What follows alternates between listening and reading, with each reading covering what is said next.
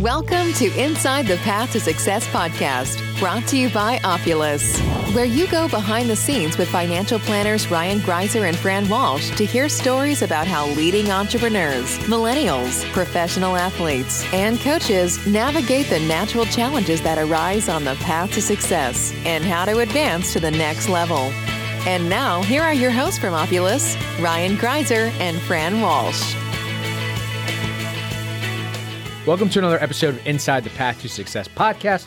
Today we got a good little financial episode for you. Got some good things to chat about here, Rye. Yeah, I look forward to it. It was a rough year in 2022.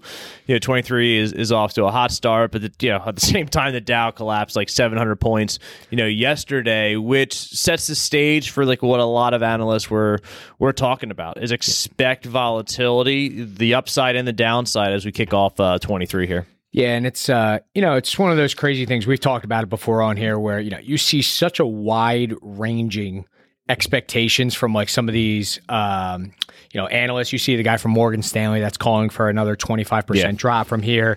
Some people are predicting we end the year at 4,500 for the S&P, right? So like that's a 40% swing depending on which way you're looking at. So definitely some volatility on the horizon, but we will dive into that here today. Yeah, the first thing I want to talk about is really thinking in 23. Are you an investor for the long term, or are you trying to be a trader?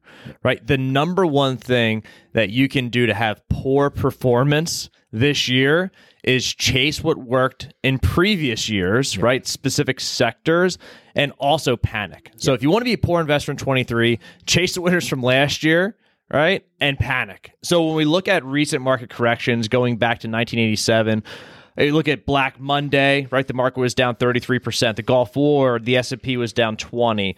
Same thing with the Asia monetary crisis. The tech bubble was down 50%. Financial crisis, the S&P was down 56%. The trade war from China in 2018 down 19%. COVID-19 sell-off was down 33%. And the inflation Fed shock that we saw in January 2022, really through September of last year, was down 23%. So those are all big market corrections that we've seen since 1987, really the last 35 years. But what's critical to take a look at is what happened in the next 12 months. So when people were panicking and most likely selling if they weren't good long-term investors, is they missed the next 12-month rebound. Now, history is not definitely an indicator of what's going to happen in the future, but we can use this as our guide, right? So if we look at the Black Monday crash that we had a 21% upside in the next 12 months. Gulf War, 29% upside. Asia monetary crisis, 38%. Tech bubble, 33%. Financial crisis, a 68% gain on the S&P. Trade war, 37%. COVID-19, 77%. Who knows what we're going to see, right, from September of last year to September of this year. But if history repeats itself, it should be pretty good along the way. Yep. Now, time will tell if that's going to be true or buck a different trend here. But the point is don't chase the winners, right? Don't panic. Stay invested for the long term. Stick with your strategy. And history has shown that is going to get us favorable results and stacking the odds in our favor. Absolutely. It's we sound like a broken record, but timing the markets is greater than timing the markets. 100%. Right? You're not going to be able to do it. We always say, every single great investor ever says, don't try to time the markets. Just play the long game. And like you said, things come back. They rally hard. And hopefully that'll be the same here. Yeah. All right, so what I got for us today is a good article yesterday or 2 days ago now. It came from the College Investor.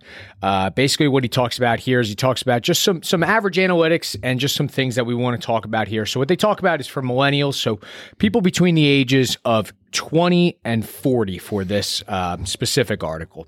So the average net worth by ages are as follows. Average 40-year-old is $70,000. And just as a reminder, your net worth is your assets minus your liabilities. It's the number one way that people pretty much track their financial success over time. Obviously, there's other key indicators, but this is typically the way that people measure their overall financial success over 1 year, 3 year, 5 year, 30-year duration. So average net worth by age, 40 years old, $70,000, 35 years old, $25,500, the average 30-year-old, negative $1,000, and the average 25-year-old, negative $24,000, right? So does not sound awesome, but at the same time, these are averages. So nothing to be stressed about if you're below these, if you're in line with these are just the averages. Next thing I want to talk about is what are the high achieving net worths by age. Basically, these are people in the top 10% or so for their specific age group. High achiever at 40 years old has a net worth of $700,000. High achiever at 35 years old is $400,000. 30 years old is $230,000. And 25 years old is $100,000. So, why do we bring this up? Obviously, one of the things that we are trying to promote is people to be above average and get into that high achiever net worth. So, how can individuals go about doing that? There's only really 3 ways to increase your net worth.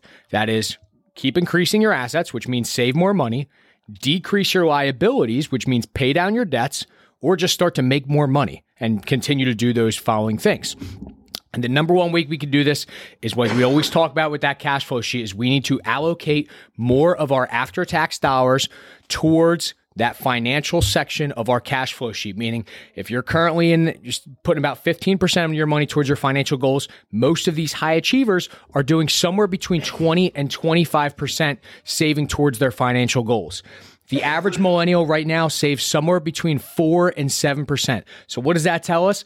A lot of people that are in that average category right now just simply have to get more money into their savings and more money going towards paying off their debts. So then once they get those debts paid off, then they have an ability to actually save even more money and get more towards that high achiever net worth. So when you gave some of those negative numbers, of the net worth of individuals that were younger, is that like student loans, I'm guessing, or is that credit card debt? Did that article break it down at all? Yeah, so it breaks it down pretty much by, how much, what's their average saving rate, what is their average student loan debt, and what is their other average outstanding debt. So that could be anything when it comes to, cars, credit cards, personal loans, mortgage, if they have a house already, all those kinds of things are averaged in. Got it. Yeah, and I think the more that we see with younger people, they're just getting stacked more and more in debt, which makes coming out of that harder and harder. Yep. Right? Yeah, and, it's a shame because, especially with student loans, there's not a lot of options out there right now, right? You're pretty much being holed into this process where it's like, hey, if you want to get a good job, you kind of got to follow this system unless you go do your own thing, which, isn't for everyone. But the other things we do have an ability to control, right? Well, we always talk about credit card debt is the worst kind of debt you can get into because all of a sudden you're paying 20% interest. So you don't have an emergency fund. All of a sudden you got to pay for something $2,000 out of pocket, and you have to just throw it on a credit card. That's not costing you $2,000. That's costing you $2,400. Unless you're able to pay it off, by the end of the month. You're going to start paying 20% interest on that. And, with the Fed continuing to raise rates, that interest is going to keep going up. So what you really need to prioritize is doing a really good job of getting your debt paid down as quickly and as efficiently as possible, which is what our online course is designed to do. Tell me more, Fran. It is designed to basically help people get from the average net worth stage of their age to, those high achiever levels, right? And basically what it does is teaches you the best way to prioritize savings, best way to prioritize paying down your debt so that you can quickly and efficiently get to a place where you feel as though you're in a good stride to become a high achiever for your specific age and obviously just continue to grow and, succeed in your own financial picture. Yeah, and the article that you mentioned, obviously, we don't know those individuals and what their makeup is, but when you look at our client base and the people that we work with, is that I would venture to guess that our clients are in that top 10%. Yeah. Right, that you were talking about. And the characteristics of those individuals, some of them inherited some money. Some of them got a great idea with the business and it took off and they had a huge buyout. Right. But for the majority of them, all that they've done is they've followed these fundamentals that we talk about all the time that we're teaching in our course that the other 90% aren't doing. Yeah. They're executing, they understand the fundamentals, they're following a process and a system, and they just do it over and over and over and over again. They're not getting rich quick, but they're building sustainable long-term wealth in a process that works. Yep.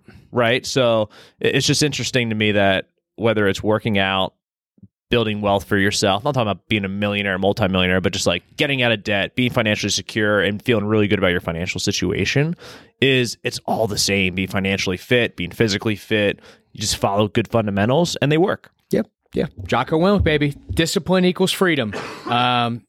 we just talk about this stuff like all the time. I know, like we always say, we sound like a broken record, but at the end of the day, all it comes down to is the fact that, if you're out shopping, like, and okay, I can't afford the $300 pair of sneakers, then don't buy them, right? It's just as simple little things like that, living below your means, making sure you're saving, putting yourself in a good position, and over time, you're going to come out on top. But with that, hope everyone has a fantastic week, and we hope you enjoy. If you want even more insights on the path to success, follow Ryan and Fran at Opulus LLC on Instagram and Facebook, or check us out on the web at www.opulus.us. Lastly, the content of this podcast is not to be viewed as personal investment, legal, or tax advice. You should always consult with a professional advisor before implementing any topics discussed.